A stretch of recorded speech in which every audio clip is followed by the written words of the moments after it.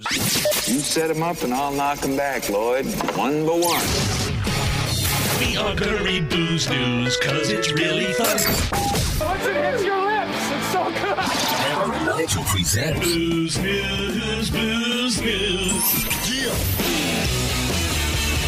Time for Booze News. You've heard the term beer goggles, right, Hammer? Oh, yeah. It's like when people find other people more attractive after they've had a few drinks. Well, this new study found that beer goggles is just a myth.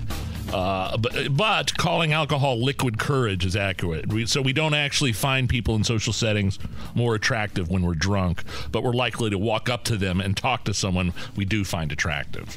I believe it was Ron Burgundy who once said, and I quote, I don't believe you. Well, that's what the study says, and I'm calling BS as well.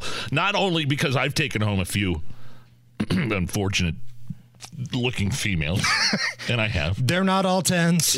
It's because some really hot chicks have taken me home back in the day, and I could still see the looks of shame and regret and remorse on their faces the next morning. So I was a different person back then. I'm faithful now, very long time married, but yeah, back in the day, I wasn't very discriminate, and the girls I was hanging around with weren't very discriminate either. You were somebody's last resort. So don't tell me beer goggles aren't a thing because somebody took Nigel home from Land Sharks. Yeah, no. The lights came on at Rock Lobster one time, and I just remember this chick finally looked at me, and she just kind of looked around, shrugged her shoulders. She goes, all right, let's go. It's the Hammer and Nigel show.